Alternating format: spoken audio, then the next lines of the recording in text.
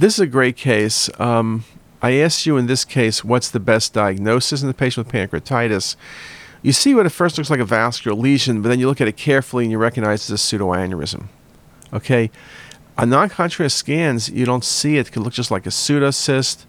Could it be a neuroendocrine tumor? Well, usually they're not so homogeneous. When you look carefully, you see the high density around it. It's a pseudoaneurysm that had bled.